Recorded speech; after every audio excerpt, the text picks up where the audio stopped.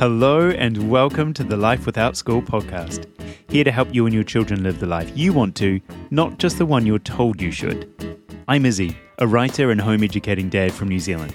You can find my work at starkravingdadblog.com. All of my posts, podcast episodes and more, all designed to encourage, support and reassure anyone walking this road less travelled. Thank you so much for tuning in to listen today. Alright, let's get into this episode.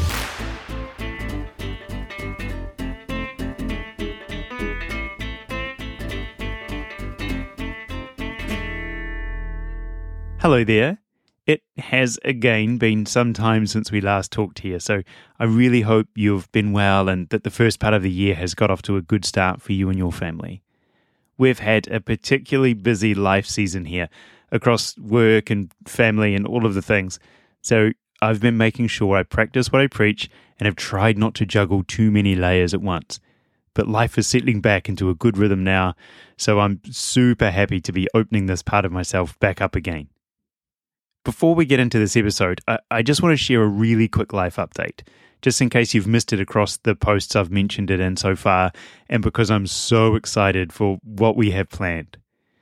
For almost a decade now, Kate and I have dreamed about a season of life that we spend on the road, together as a family, exploring New Zealand. And towards the end of last year, we finally purchased a caravan to hook up to our car and started locking in the final pieces of that puzzle. We've got solar power running and internet running so that I'll never be disconnected from work. And if you've seen that recent post, you'll know we've now officially set off to road school.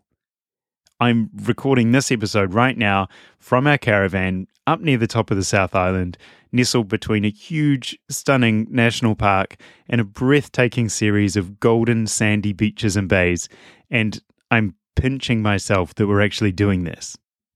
We have no idea how long this adventure will last. We have no planned return date home. All we know is that we have this beautiful country to explore and a whole lot of nature to immerse ourselves in. So that's what we're going to do. We're going to swim in all the lakes, surf all the beaches, walk all the tracks, visit all those little towns you'd otherwise never even knew existed, and bank some memories together that I know will last a lifetime. We're a little bit nervous. You know when you see families spending time living like this and they have those massive motorhomes or RVs that look huge and capable and robust, and that's not us.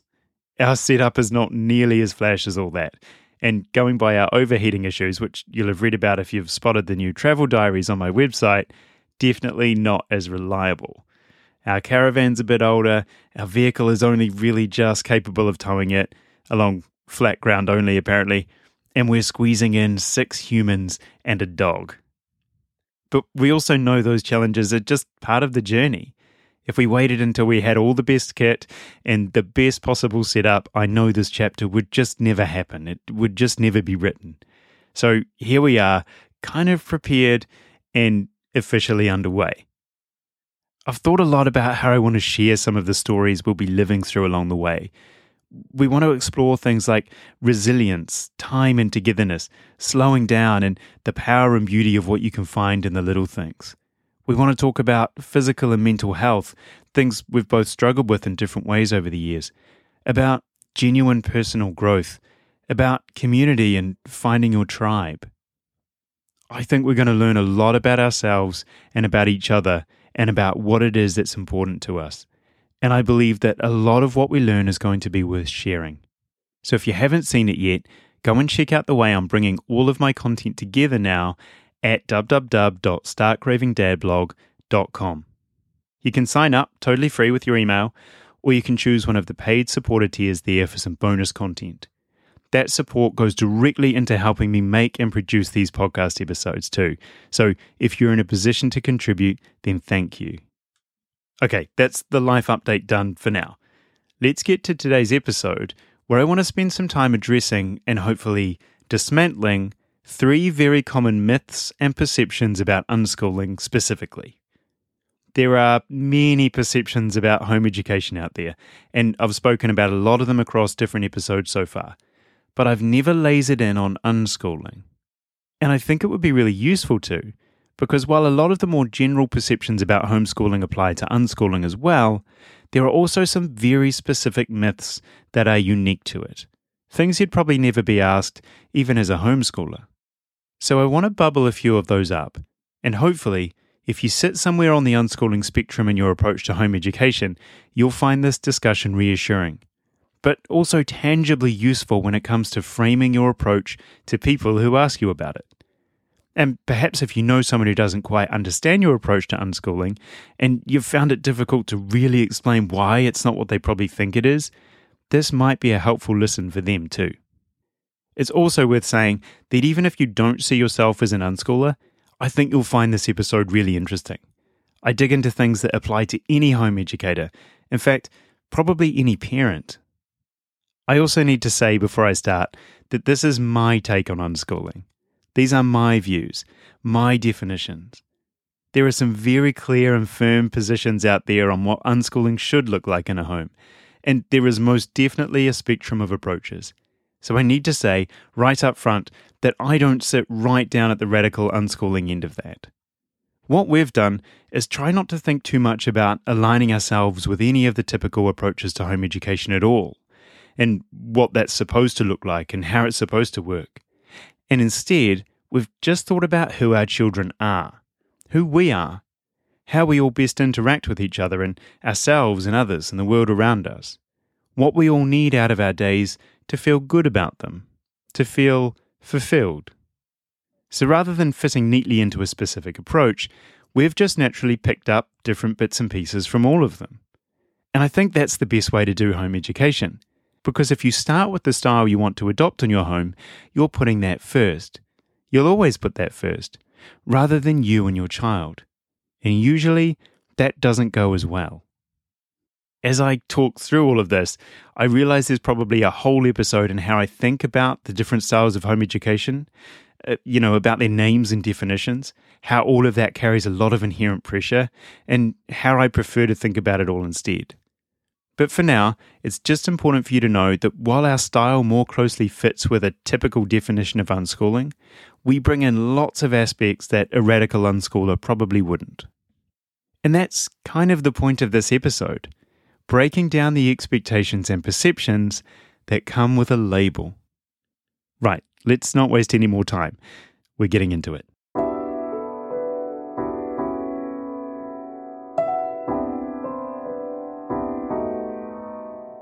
Myth 1.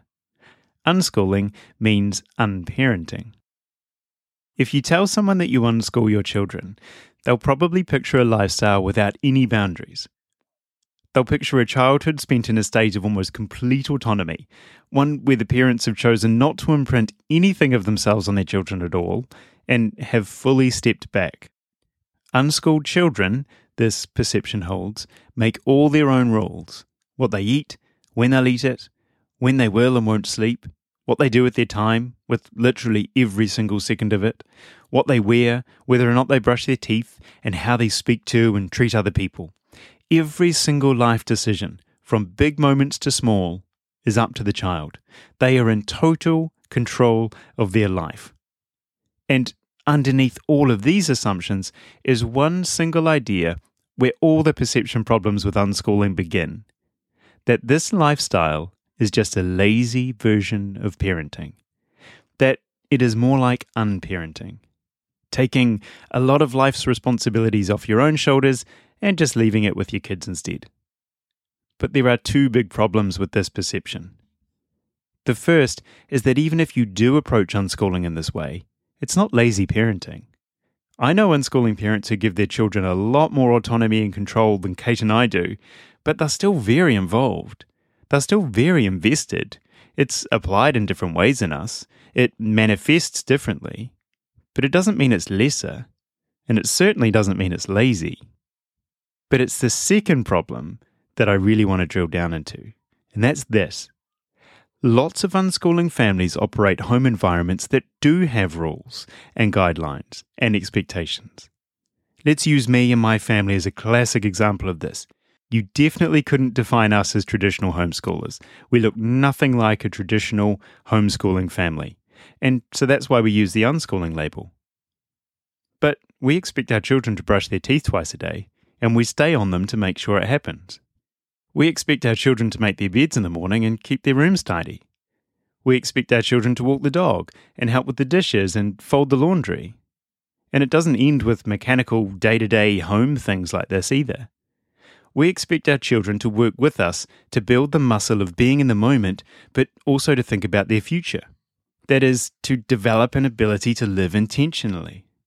We expect our children to try certain things, even if they think they won't enjoy them, because we have a gut feeling that they might. We expect our children to commit time and energy to learning about and maintaining their physical health and wellness, to ensure they have the best shot possible at a long, healthy life, one they can enjoy to the fullest along the way. But here's the thing. Expectation is a two-way street, and to me, this is the area where an unschooling approach diverges the most from traditional parenting and traditional formal education, and where it diverges firmly from lazy parenting.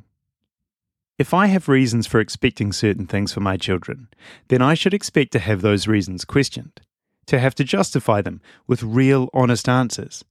That's not rudeness or petulance, that's curiosity and dialogue and communication. If I expect my children to listen to my advice, then I should expect them to give their thoughts in return and have me listen. That's not talking back, that's expressing and understanding how to develop their opinion. If I expect my child to keep their room tidy, then I can expect to have them hold me to account if mine's always a mess. That's not being obnoxious and petty, it's maintaining the standard in the home that we've all agreed makes us feel good. If I expect my child to brush their teeth twice a day, then I should expect to be able to give a very clear answer to why that's so important. If I expect my children to be active, use their bodies regularly and eat a mostly healthy diet, then I should expect to be questioned if I sit at a desk all day and then flop onto a couch with a bowl of ice cream every night.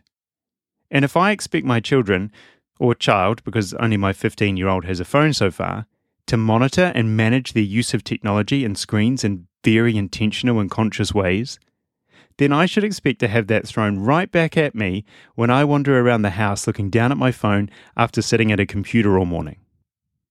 See, what an unschooling philosophy does, in our home anyway, is create a two-way street of communication, not just from an educational standpoint, but in every area of life. And when you start picturing how that must play out day to day, then it becomes very obvious that the approach we're taking as unschooling parents requires a lot of effort, probably even more than an approach where we just get to define a program or pick a curriculum and then have the children follow it. There's a huge amount of conversation and communication and discussion and reinforcing and reasoning. So, does unschooling really sound like unparenting? Is it lazy? Is it disengaged or irresponsible? Or even a word I've heard used, negligent? Not in our home, and not in the homes of any of the unschoolers we know.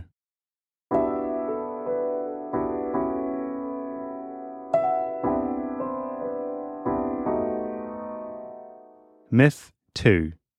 Unschooling will create lazy children. Following on from the lazy parenting perception is the what seems like obvious result of that unschooling will create lazy children. Children who, of course, then grow up to be lazy adults, because the autonomy they're given will lead to opting out of much of life, which will lead to a cycle of not doing a whole lot, becoming unmotivated, doing even less, and so on, until our child gets to a complete low point of energy and effort. Except, that's not what happens when you give someone autonomy. The irony is that a hit on motivation is actually much more likely to come when you're continually told what to do, how to do it, and when to have it done by. There are many ingredients that go into developing drive or motivation, or, to keep with the perception, developing a non-lazy child. And we'll talk about some of those in the next section. But for now, I want to laser in on autonomy, because this is one of our key starting ingredients. In fact, autonomy is so important to human development that we really should see it as a basic human need. So why is autonomy such a key ingredient in developing internal drive and motivation? Because before all that, it's a critical aspect in the development of self-regulation, which in turn is an incredibly important executive function used for managing not just our behaviours, but also things like our thoughts and our emotions. It's very well documented that setting and achieving personal goals that we have control over makes us feel happier, better about our lives, and more motivated to pursue more challenges. Well, self-regulation is the car that takes us on that journey, but autonomy is the key that starts the engine. If you've ever heard of self-determination theory, that's what all this ties back to. It's an area of research in human psychology that started back in the 1970s, looking at the effects and differences between external and internal motivations. And since then, it's developed into a much deeper and wider area of research, which makes sense. The practical applications of self-determination theory, of developing abilities to make choices and manage our lives, are immense. Just to really draw a line under the difference this can make by the time we get to adulthood, let me give you a workplace example. Imagine a project deadline has gone whooshing past, a project deadline that you owned, and now it's had some negative flow-on effects into other areas of the business. Not completing your project has impacted you and the people around you. Now, first of all, this can happen to anyone for lots of reasons. Happens all the time. But it's how we respond to that scenario where the difference is. First, let's say you're someone who's developed a high level of self-determination. You're more likely to recognize that you've made a mistake. You'll believe you can do something to fix that mistake, and you'll take action to fix it right now. Now, let's say you haven't developed a high level of self-determination. You are more likely to spend time finding someone else to blame for your mistake, or finding excuses. And this is the key thing, you're less likely to do something about it. You won't feel motivated to fix the issue, you'll feel a bit helpless instead. And this is why, without going into too much depth on all this here, it bears repeating that among all that research, autonomy is talked about as being a basic psychological need. You've probably heard me cite one of the many experiments relating to this in a previous episode. Remember the one with the kids in the classroom and their motivation to draw or not draw, depending on the incentive they were offered or not offered? Well, that's related to what we're talking about here. If we bring in external control factors, even if it's rewarding something that a child is already doing because they want to, we undermine autonomy and motivation decreases. So imagine what having no autonomy and no opportunity to pursue those internally developed and driven ideas and plans in the first place can do to us. Now, back to the original perception, that giving unschooled children a level of autonomy and control over their lives will automatically make them opt out and become lazy. Well, no, that simply can't be the case. It doesn't work like that. Because it is a clear, peer-reviewed, research-backed fact that autonomy will always beat control in the development of motivation. What should worry us more, a whole lot more, is the number of children from whom we're taking autonomy away.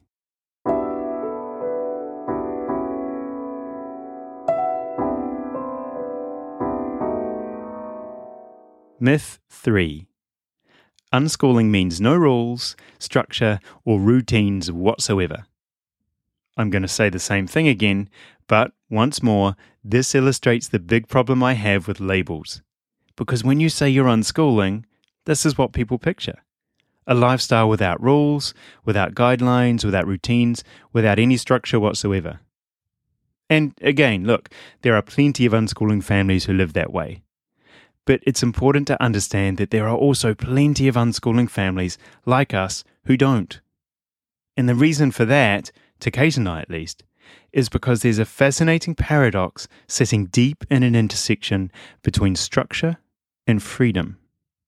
We'll dig into this more in a second, but let me start by using a real-world example to illustrate what we're talking about here. The lifestyle we're personally living right now out on the road with no set dates for when we need to be anywhere and no set places we have to go, might sound like the absolute essence of control over our lives and freedom. But guess what? Without some structure, without some rules, without routines and discipline, this lifestyle would quickly unravel at the seams. When we first arrive at a new campsite, everyone has their jobs to do. We all know we have a routine to get through, or there'll be consequences. If we get to pull the extra handbrake on for the caravan, chock the wheels, or make sure the stabilizers are properly down and everything is level, we'll have trouble. If we turn the power on before we've filled the water tank and run the pump, our hot water cylinder will fry itself. If the grey water tank isn't properly set up before we start using the kitchen sink, there will be a real mess to wake up to outside tomorrow. That list is 100 things long.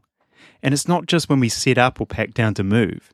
In a caravan, there's always a tank that's almost full that shouldn't be, or a tank that's almost empty that shouldn't be. There's always something you need to organise or move to get to another thing you need to organise or move. But that running list we have of jobs that everyone needs to take on or contribute to, the structure and routine it provides us, and the discipline we each have to apply to it, that's what allows us the feeling of control and freedom we generally have while living this lifestyle. Without those routines, without that discipline, things would overflow or break or short out or fall apart. Those things cost time, energy, and money. They cost you freedom. They cost you control. There's a famous Navy SEAL guy that loves to talk about all this stuff. His name's Jocko Willink. And just as a very quick disclaimer, I don't know a lot about this guy at all, other than the fact he takes a photo of his watch every morning and posts it to social media just to prove he's up and doing at 4:30 a.m. But from afar, this guy looks like one of the most disciplined people imaginable. And he's achieved a lot in his life because of it. I bring him up because he talks about this paradox, about the very interesting relationship between discipline and freedom. And I want to quote him directly here. This is, as I say, Jocko Willink, the very famous, apparently, Navy SEAL. While discipline and freedom seem like they sit on opposite sides of the spectrum, they are actually very connected. Freedom is what everyone wants, to be able to act and live with freedom. But the only way to get to a place of freedom is through discipline. If you want financial freedom, you have to have financial discipline. If you want more free time, you have to follow a more disciplined time management system. You also have to have the discipline to say no to things that eat up your time with no payback. Things like random YouTube videos, clickbait on the internet, and even events that you agree to attend when you know you won't want to be there. Discipline equals freedom applies to every aspect of life. If you want more freedom, get more discipline. Now, I really buy into this idea, mainly because it's what I've always felt in my gut before I ever started researching it. But let me make this whole thing a little more abstract so that it's obvious how this can apply to anyone with any lifestyle from anywhere. Life is a journey, right? We'd all agree with that. We set off on it when we're born, and it ends when we die. And I don't think many people go through life hoping nothing will ever happen. Most of us want to go forward in meaningful ways, however that looks for each of us. Well, do we go forward by just standing there? Or is it only when we make a decision to move that we start seeing new and interesting things? And if you really want to make progress, what do? Well, you start finding things to attach some personal goals to. You start making plans and preparing yourself as best you can to achieve them. You put in effort. You take the time to check your bearings, make sure you're still happy with your planned destination, that you're still going in the direction you want to, and you'd keep pushing on. There might be times where you slow down and just meander or even stop. There would be times where you change direction entirely based on new information you add to your map. But the point is that even in this loose analogy for an intentional life, for a life well lived, there is planning and structure and routine and discipline. Not as restrictive things, but as tools to discover more, tools that bring more control and more freedom. Now, I want to draw all this firmly back to an unschooling lifestyle by giving you an example of this kind of thing in action, just to really draw a line under the point here. I talk a lot about this idea of helping our children discover what they want to get better at or learn more about, and then helping them towards that, coaching them towards it. Well, one of the key ways we can do that is by helping them understand the focus and discipline they'll need to develop and flex to get there. That things don't just happen by chance. That to get better at something, sometimes you'll need to make a plan around it. Sometimes you'll have to apply some structure to it. Sometimes you'll have to give yourself some rules and guidelines to operate within to have the best chance of success. And more than sometimes, you will need to apply some discipline to get there. Whatever that particular thing is, whatever that interest is, that can change, that doesn't matter. That's not the point. What matters is that while it's an interest, it gets the attention they would dearly wish they'd given it if their future self looked back on them having not. Do you know how freeing it is, how in control you feel when you develop mastery in something? Have you ever felt that? Or even when you just make small bits of progress in something challenging or something you want to get better at. It's an amazing feeling, and you want more of it. Mastery is a whole other topic for a different time, a whole episode probably. But I will say two things about it to sum up here. 1. Being given the space to pursue mastery in things we've chosen to dedicate time to should be as much of a basic human right as being fed. And 2, mastery hardly ever exists without there first being some structure, some routine, some rhythm, and a whole lot of discipline.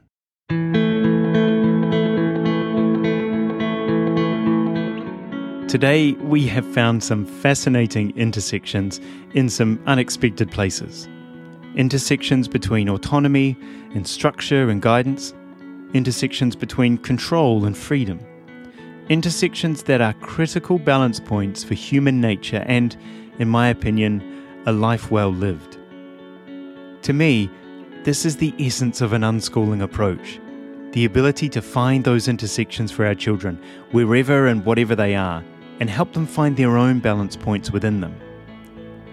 I've lost count of the times I've heard that unschooling is just lazy parenting, that unschooling will lead to lazy children, that unschooling is just an unstructured, undisciplined mess. If you don't think of yourself as a traditional homeschooler, but not a radical unschooler either, then I'm sure you will have heard the same. So, I hope today's episode has given you some interesting things to reflect on and to maybe bank as answers if these sorts of things are ever asked of you. And if you're listening in because someone in your life has sent you this episode to help you understand their lifestyle, I hope I've been able to give you a different perspective and maybe some food for thought. Thank you so much for tuning in to listen today. And if you've found this episode useful, please leave me a review when you get a moment in whatever platform you've listened to this on. Okay, hopefully I'll see you back here soon. Bye for now.